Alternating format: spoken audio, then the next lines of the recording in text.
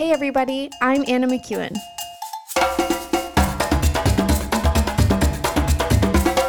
And now for Bob Switzer with the epic narrative. Well, glory. It's good to be back with you guys. Man, I'll tell you, I don't care how long it is in between these episodes. Internally, I get stuck. Like, I love telling these stories. And as always, I appreciate anybody who listens. But internally, I just love doing them. I think I do them anyway. It's just awesome. And I've come to understand why when podcasters say, I appreciate your support, they're not really, well, some probably are talking about your financial support, but really what it is when you know, like in my case, like 75 or 100 people are listening, like you feel supported in that. I don't know, it feels good. You guys made me feel good. Thanks for being here. We're in this part of the story is a chapter in Genesis. We're in Genesis 38, in which Joseph doesn't even appear in the story, but it's important because of what happens to Judah. Now, Judah, if you remember in the past few episodes, right? Judah had in his mind, he was the one who, that's not going to work.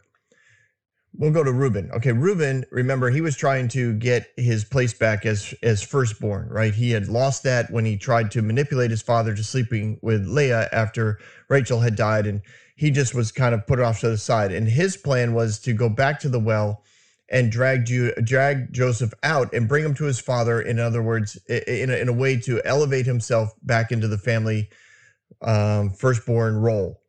Judah, on the other hand, he didn't want to kill Joseph either and was actually looking for a way to rescue Judah. So his plan was sell him to the slave. Well, they probably weren't slave traders. They were probably spice traders. But he was like, sell him into the caravan. Probably in all actuality, the thought was, we'll make dad think he's dead.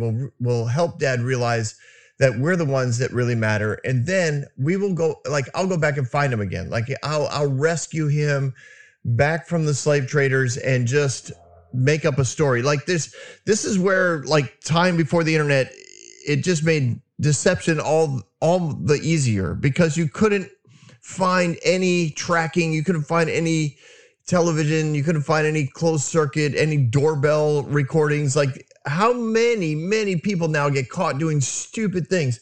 Entire YouTube channels just dedicated to criminals getting caught, or people doing stupid things that are caught on just doorbell recordings. So all of this, without all of this, I mean, it's just a lot easier for Judah to have thought, listen, we'll sell him to the traders.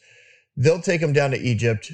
Within a month or two, dad will be sorry he ever elevated Joseph above all of us, and will finally appreciate all the work that we do and the fact that we're still here in the family. And now I can go get Joseph back and rescue him, and everything will be great. So Judah had his own plan of self-elevation. Well, when they get back, remember they sent the robe ahead, all bloodied. Then they showed up later. Dad's in mourning. He's distraught. The brothers are looking around at Judah and realizing this was not a good plan. Like, dad's making claims that basically he's not going to come around and realize the error of his ways. He's going deeper into the fact that Joseph was the chosen one. Now, why Jacob did that? That's another whole story of just poor parenting. But I've touched on it before. There's so many of the ancient fathers of the faith that they were horrible fathers. They just did not do a good job. And Jacob is not an exception to that rule by any means. So all of this is going on, and it starts out in Genesis 38, the first verse. At that time, Judah left his brothers and went down, I emphasize that on purpose, to stay with a man of Adullam named Hera. Now, with all that going on, all the mourning of Joseph and the deception and the depression and the questioning of plans, etc. When it says that at that time, that's the time that Judah left. Now remember, not all the brothers were involved in the decision to sell him into slavery. They were all involved in the decision to throw him in the well. But remember, Reuben wasn't a part of the decision, and there were probably a number of other brothers that were not around when they pulled him out of the well and sold him into slavery. Judah had taken a leadership role. So when they all show up and dad is like freaking out and not responding well to the whole deal, as well as Judah was planning, Judah had lost credibility amongst his brothers. The brothers blamed Judah for Jacob's grief and for the depression. And the brothers started to believe that if he had let them in on the plan, they also would have basically chosen to bring Joseph back with them. But Judah wanted to do it alone. Now the brothers had listened. They listened to Judah. They respected Judah. They did not respect Reuben, which is why Reuben didn't bring anybody in on his plan to rescue Joseph and bring him back to the father. They all went with Joseph. Those that were around went with Judah's plan.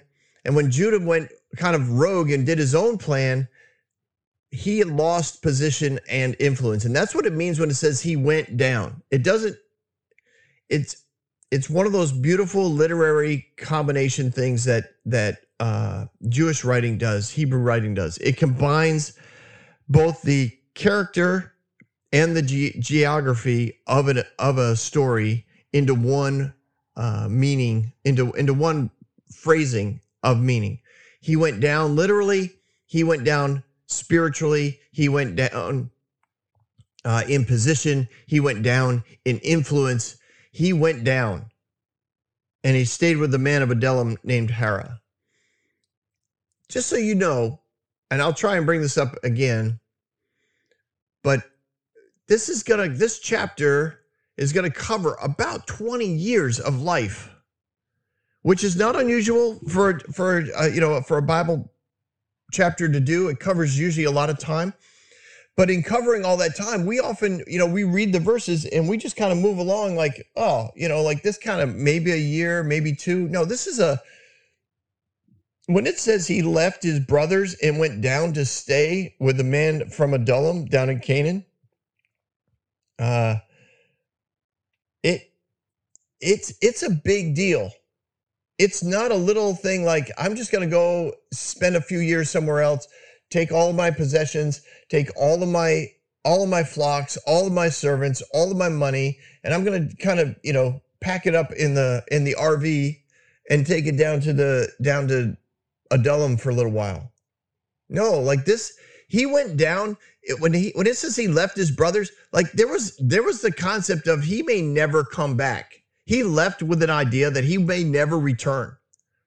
And this is significant when you're reading the story, because if you just think it's a couple year thing, you think, yeah, they might have been a little mad or whatever, but everybody's going to get together in the end. No, like he left, he had lost his position with the brothers, and he lost his role in the family.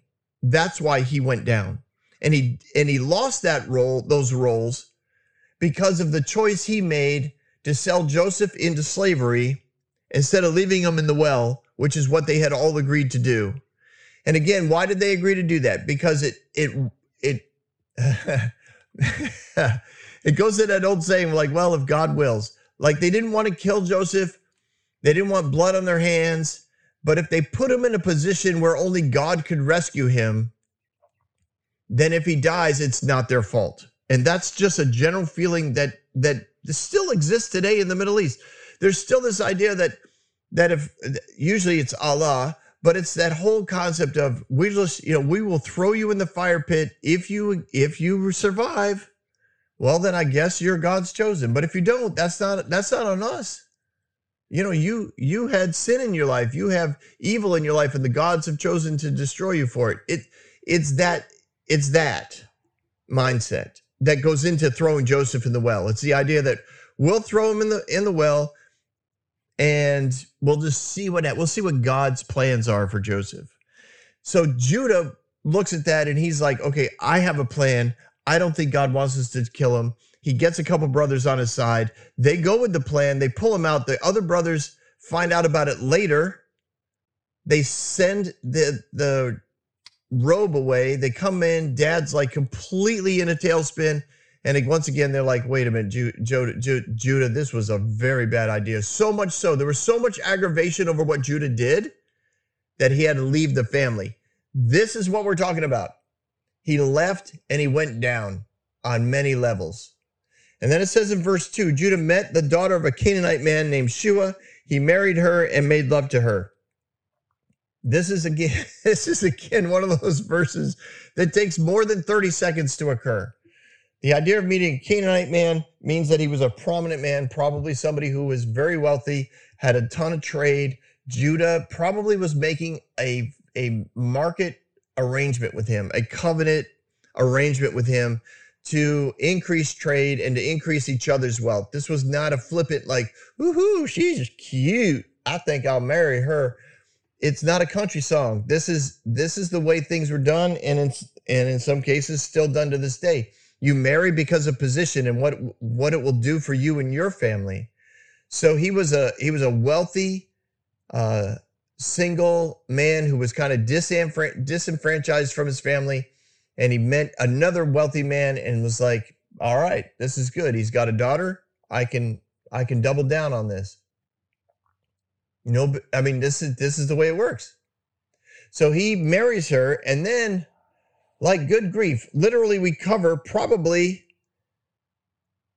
15 years of life in the next few verses.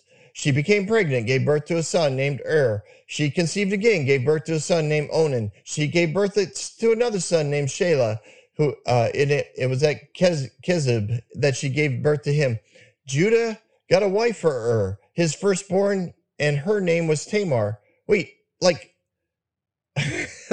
he's not gonna is not gonna get a wife before he's probably at least, like I said, 18 or 19 years old. So we just crushed like 20 plus years. Keep that in mind. I know I'm such a stickler of time, aren't I? I do that all the time. I just am. I've always been internally wired for time. I remember even as I tell you this because those of you that listen, this is a very exclusive group, so I can let you know. I remember in 5th grade, everybody had watches. I didn't have a watch. I was convinced in 5th grade that my brain was the best clock in the universe. And I started to confidently, when people said what time it was, what time is it? I would confidently tell them what time it was I didn't have a watch, and I wouldn't look at a clock. And I started to realize, within days, I could be within 1 or 2 minutes of the actual time that was on the clock, and people would freak out. People, my people, the 5th graders that I was around. I was impressed. It was uncanny. To this day, I still am confident when people ask me what time it is. I'm pretty confident as to what time it is without looking at a watch or a clock. But especially when it comes to how much time it takes people to move around or how much time it takes to get something accomplished, I'm amazed at how good I am. And I don't say that to brag. I think anybody can be. I just have this wiring that goes for it and figures it out and can tell just by walking around. I think I mentioned it before. Like if I go to a wedding or to a conference, especially conferences, and I look at the schedule, I know immediately what's not going to work. And I think, who made this schedule? You can't get that many people from this place to that place in that amount of time. Like nobody can do that. And I'm 100% right every single time. And I often think, who's doing this? Who's not paying attention? But it's just the way I'm wired. So when I read these verses, I just see time and time and time and time and time and time and time and time and time and time and time. And it's literally years, probably 20 years of life has now been expelled or covered in these verses. All right, so verse 7, but Judah's firstborn, was wicked in the sight of the Lord, so the Lord put him to death. What? Oh my gosh, what are we talking about that? Wicked. What does that mean? It means he was just a generally bad dude. That's what it means. Now, some say it's because he, like his next brother, right? He was doing this. There was twisted sexual activity.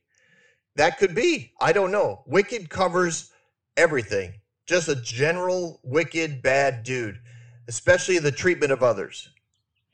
And then it says, so God killed him. No, sin kills people. This guy was involved in wickedness. Wickedness opens the door to death. Death is what kills people, not God. I know that's a radical concept for a lot of you because you just think, well, God kills all the sinners. No, sin causes death, not God. For the wages of sin is death, not God. That was true in the Old Testament. It's true in the New Testament. So don't try and twist the two together. Like, well, this is the God. And I know I've been over this. Don't twist the God quote of the Old Testament. Be like, and God and Jesus is different. No, Jesus and God are the same. Jesus didn't kill people. God doesn't kill people. Wickedness kills people. Sin kills people. That's what killed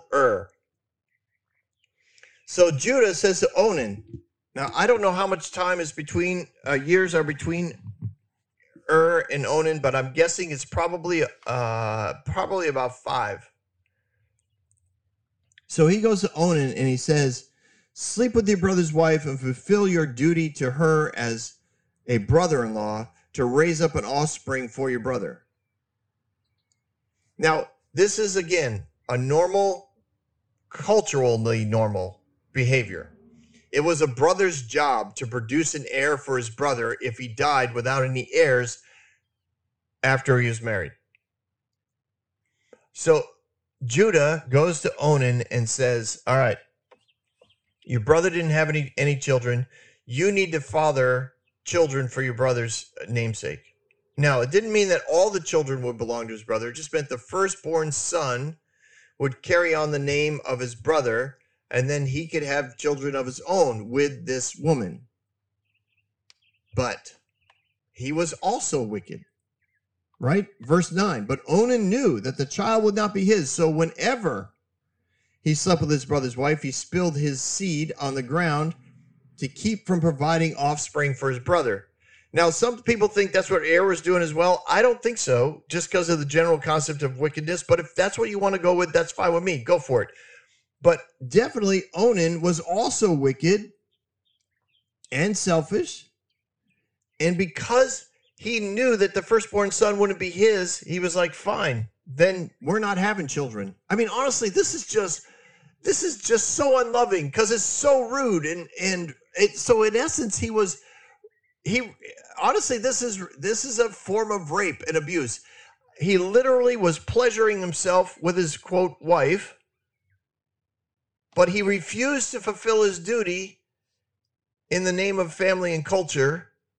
This is like the selfishness of this speaks to the wickedness of Onan. That's just it. Selfish, arrogant, rude, unkind, abusive, manipulative, and it probably speaks to the character of his father, Judah, who I do know in the Hebrew text, they literally bend over backwards. Oh, it's so tragic the way that they try to make Judah and all these brothers seem like everything was fine with them, that they're almost Messiah-like in their behavior. You don't get sons like this if you're a Messiah-like in your behavior. Just the way it goes. All right. So, verse 10, what he did was wicked in the Lord's sight, so the Lord put him to death. Also, So back to the same thing. God doesn't put people to death. Sin puts people to death. The wickedness of Onan is what put Onan to death. That's what happened. We get a picture of his wickedness, i.e. selfishness and arrogance and unkindness and cruelty, by the way that he would, in essence, do that to his wife. I don't know who's listening to this. So if you have a child, I bleeped myself there to you can explain it however you'd like with the chillins that might be listening. All right. So now we go to verse 11. Oh, there we go. Sorry, my computer shut off. I got nervous. I thought maybe I'd missed recording, but it looks like it's still, even when it goes dark, it still records. So experiment unintentionally had here in the middle of my recording. On with the show. Verse 11. Judah then said to his son-in-law, or daughter-in-law, sorry. He goes to Tamar and he goes, why don't you live as a widow in your father's house until my son Shelah grows up? So again, I think that there's a time gap in here, probably 5-6 years. So let's say got married when he was 20. Onan got married when he was probably 15 or 16. And now you're looking at probably a 12-year-old kid. 13 was considered manhood, so he could have got married.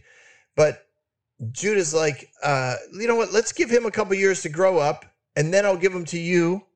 And she's probably not much more than a teenager either. She's somewhere in her teens. It's not like she got married when she was 20 or 25 either. She probably got married when she was 12 or 13. And now it's been 4 or 5 years. So she's probably a teenager. Shelah is, or Shelah, or however you want to say his name. He's probably an early teen or preteen. He's like, listen, let's let him grow up a few years, and then I'll give him to you as a husband, and we'll just see how things go. But Judah was actually thinking he's going to die too, just like his brothers. So he was trying to get her out of his household, out of his care, out from under his tent, put her away as a widow, and let her live her life in hopes that the whole scene would kind of go away. Now, this probably put a lot of his business in jeopardy, but at the time, it looked like he was doing the right thing. But he probably knew long-term, I've got to figure out a way out of this contract that I have with this family, because I think that this woman might be killing people. Now, that was the implication of he'll die too. He would die just like his brother. Whether it was this wickedness of his brothers was something that Judah saw in his son Shelah, or was it whatever that wickedness is that was involved in the twisted sex mindset? I have no idea. But it could also be that he was thinking, she's killing my sons, and if I give Shelah to her, she's going to kill him too. It's pretty much open for interpretation. So this whole story gets crazier and crazier. That maybe she was doing something that forced them to spill their seed on the ground so that she couldn't get pregnant. Or maybe she didn't want to get pregnant. Like, I don't know. It's literally all in the traditions. All those ideas can all be implied. So when you read it, you've got all this time, you got this twisted mindset, you've got these possibilities, and yet they literally could all be true. These guys could be wicked, she could be twisted. She might not wanted their children because of how wicked they were, so she was, getting them to pull out. I have no idea, but it ain't right, whatever it was. But Judah didn't want Shelah to die, so he didn't want to marry him off. So he sent her away. So after a long time, again, years. After a long time, Judah's wife, the daughter of Shua, died.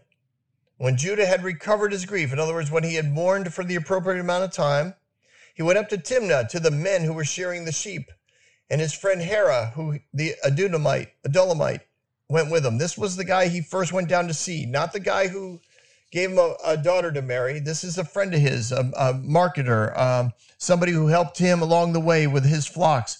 And of course, sheep shearing, as you know from season 1, sheep shearing is a total party time. It's a whole celebration of wealth and how blessed you are and how wealthy you're going to be and how many people are going to be paying you for the wool and your fulfillment of contracts. And there's just a lot of money and a lot of drinking and a lot of opportunity to kind of disappear and blow off steam. And I think that's what Judah went to do. His wife died. He mourned for the appropriate amount of time. He looked around, he looked at the calendar and said, this is awesome. I can go up to to sheep shearing city. I can kind of disappear. I can just kind of be one of the guys again. I'm a widower. I can have some fun, maybe find me a woman, have a little bit more fun, let off some steam. Yeah, I think I'm good about this. So then it says, verse 13, when Tamar was told your father-in-law is on his way to Timnah to shear sheep, she knew what that meant. She knew he was going to have a party. He was going to let off steam. He was going to look for a good time.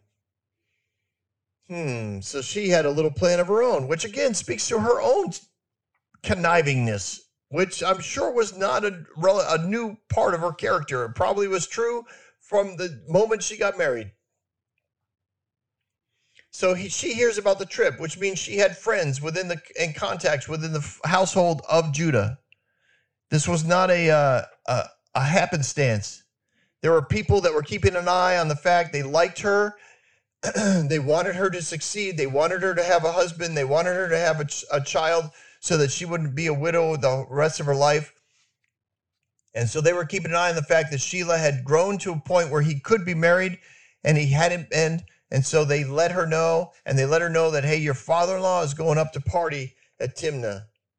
So she took off her widow's clothes. She covered herself with a veil to disguise herself and sat down at the entrance to Enam, which is on the road to Timnah. For she saw that though Shelah had now grown up, she had not been given to him as a wife.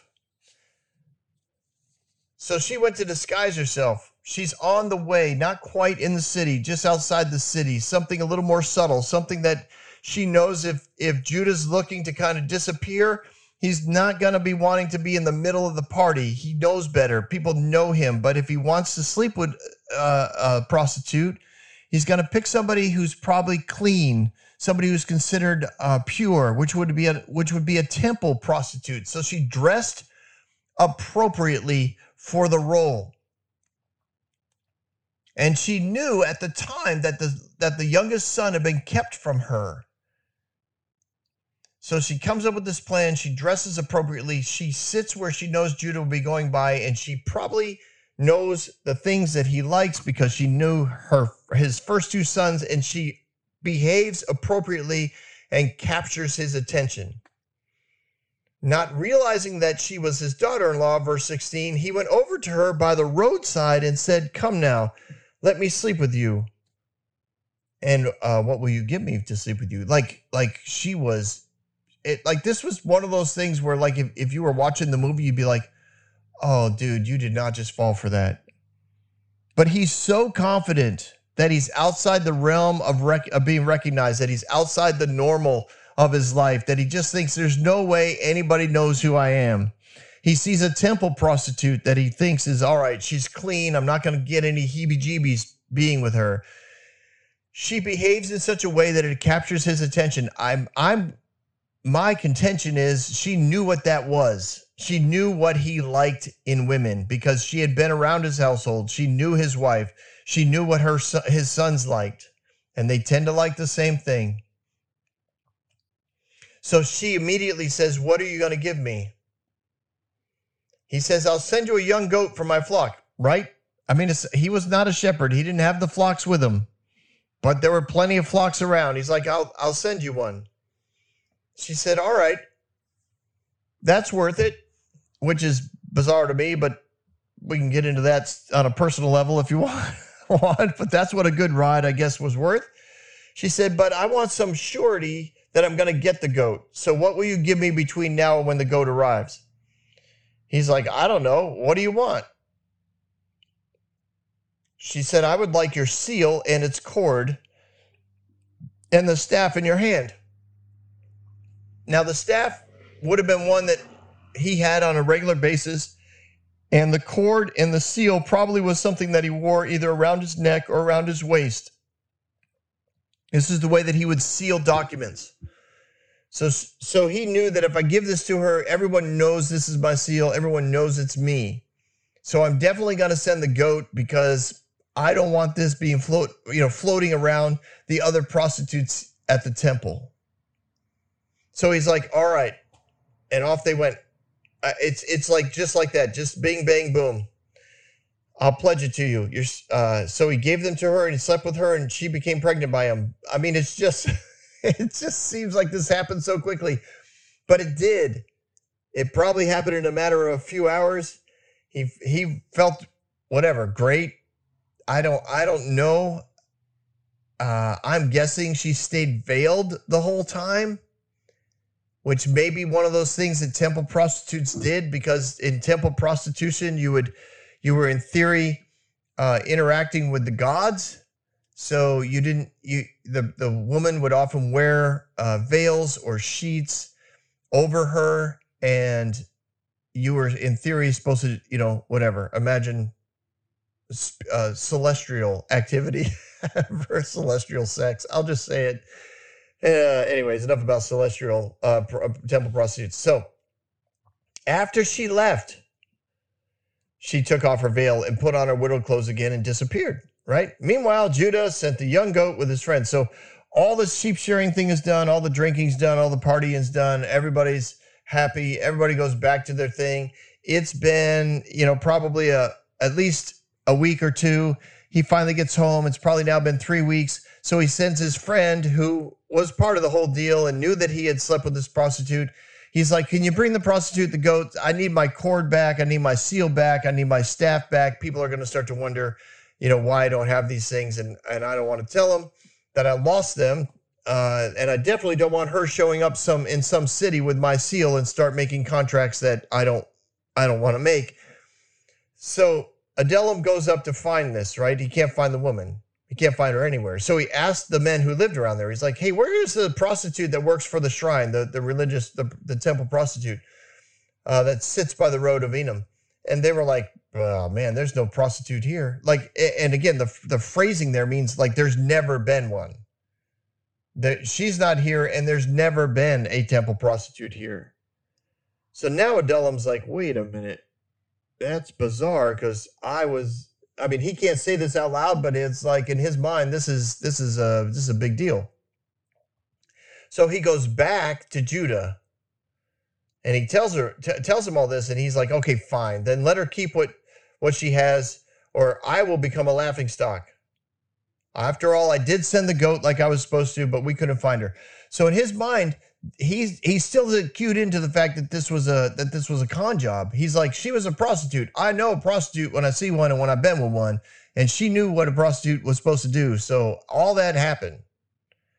And now she has my cord and my seal, but you know what? That's fine. Let her keep it. Because if I start tracking her down, I'm the one that's going to look foolish, because everybody's going to be laughing at the fact that Judah is now trompsing around the city or trompsing around the countryside with a private investigator or whatever, looking for a temple prostitute that nobody had ever seen or heard from ever before in that area. So he clearly got conned, and he's like, fine, let her have it. So all that goes on, right? He dismisses it. He moves on. Verse 24, 3 months later, again, this chapter takes up so much time. Judah is told, your daughter-in-law Tamar is guilty of prostitution, and as a result, she is now pregnant. Wow. 3 months, she's starting to show, right? Theoretically, she's a widow. She's living at her father's house. So now he has the solution to the problem that he's been trying to avoid, marrying his son off to her, because he doesn't know if she's killing him or if they're dying because of who they are, like whatever, he just doesn't want him to die. It's the last son he's got. So he immediately sentenced her to death. Now, why can he sentence her to death and not her father? Because technically she belongs to him, even though she's living with her father. She's still under his authority because he's the father-in-law. She was married into his family. Not contract. The covenant between the families is that she belongs to him. So he immediately sentenced her to death. Problem solved. Everything's good.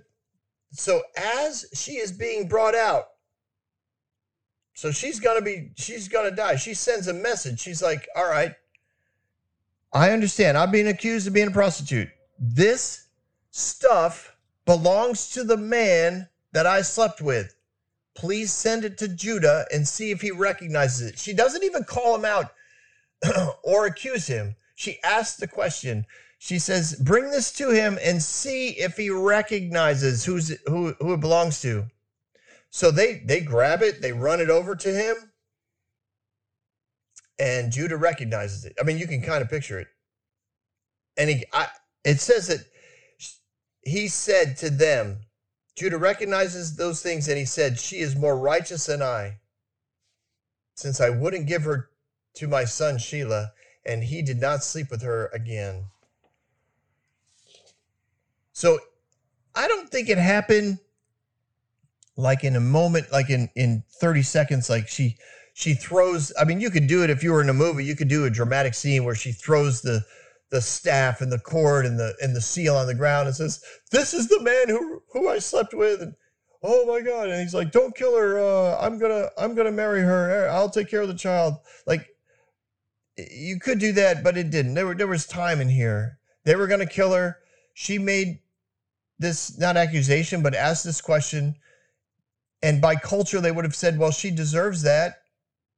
So they bring it to her father-in-law. He recognizes it. And he's like, wow. All right. This is my fault. And I'm sure everybody's like, what? Yeah, it's my fault. I did that. And she's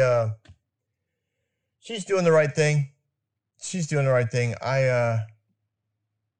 I slept with her. I gave her my cord, my seal, because I wouldn't give her my son to sleep with and to be married to. So his deception is exposed. It says when time came for her to give birth, there were twin boys, which, can I just say, these few verses, like, these sound like a absolutely horrible birthing process, right? So he when he realizes what happened, it says basically he took care of her the rest of her life. Like, he did the right thing for her the rest of the way. So she gives birth. It says that the first one came out and she had twins, which doesn't sound comfortable to me to begin with. The first one comes out hand first. So the hand comes out and the midwife ties a little red cord around it so that she knows who the first one is, so that you can tell them apart, because no one knows if they're identical or not, right? Then it says he draws his hand back in, which to me sounds horrific.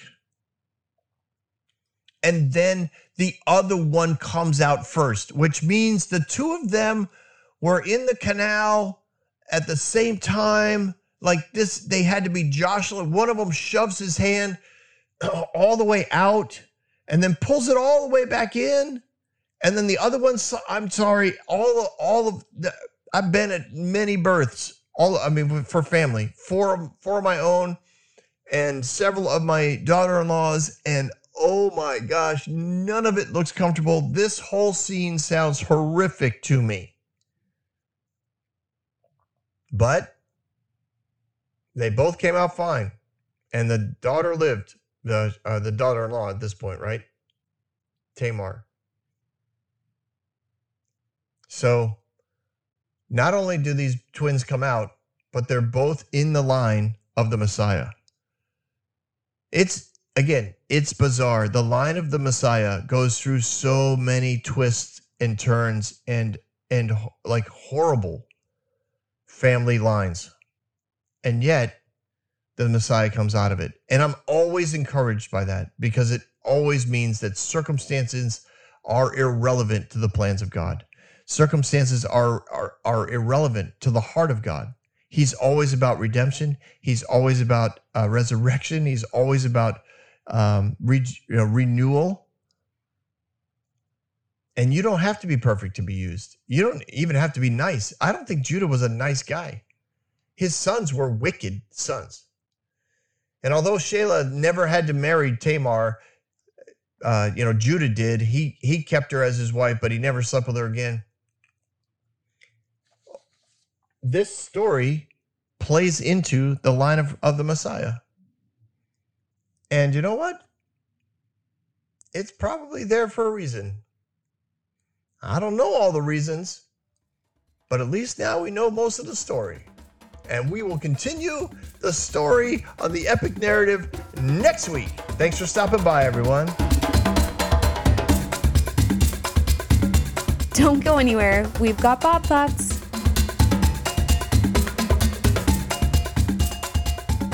All right, ladies and gentlemen, welcome back to my thoughts. Have you ever had a part of your life that you kind of wish you could have, I don't know, maybe erased? I know in today's culture, people can do that through the internet and stuff. They can go through and they can erase things that they've said or done, even though because of the internet, you actually can't ultimately do that. But I know of preachers that kind of have grown up online, and this one particular guy I'm thinking of, he's actually an amazing theologian, but there was things he did as a 20-year-old, we'll call him exuberant,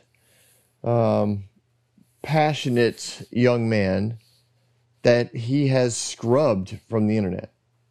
Now, they were radical, kind of crazy, thoughts on theology, but the bottom line is he did them, right? And he gathered a following, and people followed him his whole life. But if you go back and try and find those things, they're not there. And if you meet him live, and I have, and you bring him up, he don't want to talk about it. I don't blame him. I really don't. I just thought when I look at this story of Judah, here it is, kind of a one-off chapter in the Bible, and he doesn't come off looking all that great.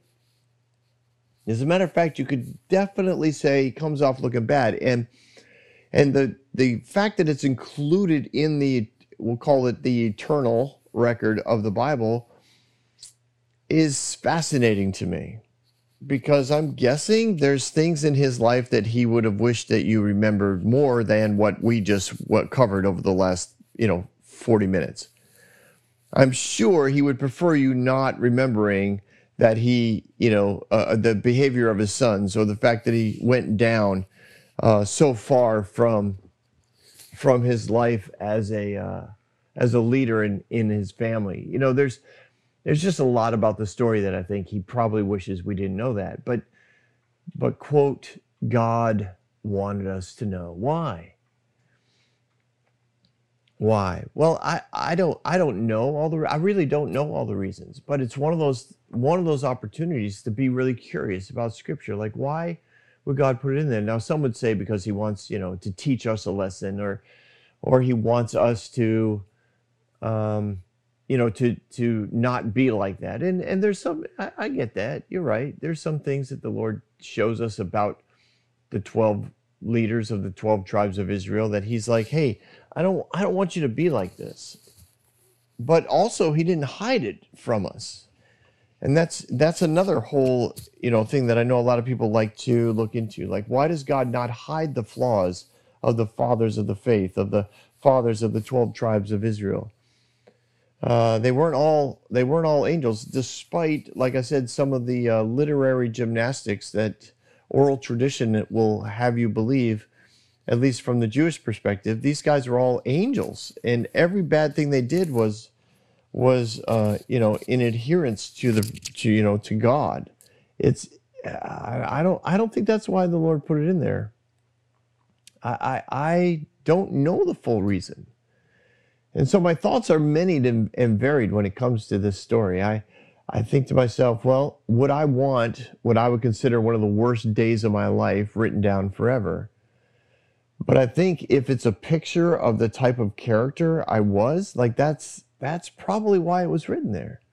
Judah probably lived a lifestyle that wasn't all that great, and his sons replicated that lifestyle, and history recorded it, and people knew him to be this way. So I look at this story and I think this is a representation of his life. And so you and I might have a one-off, or even 10 things in our life that we hope nobody really ever really finds out about. It's not that we would deny it, but we think that's not who I really am. I did that, but it's not my character. I'd prefer everyone in the world not knowing this.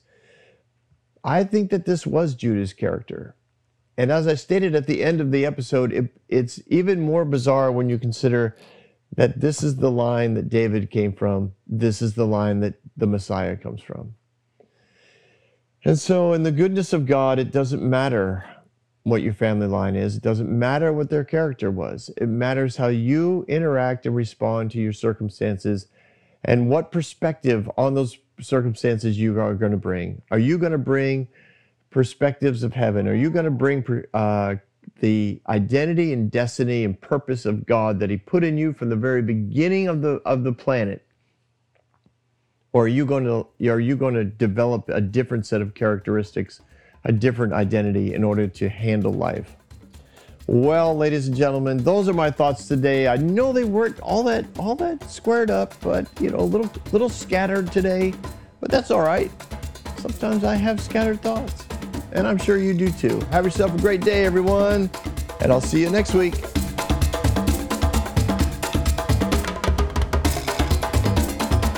Hey everyone, thanks for listening. If you like what you heard, you can subscribe to this podcast on any platform you use. You can also reach out to Bob for questions or booking at thebobswitzer.com, or email him at thebobswitzer@gmail.com. See you next week, guys.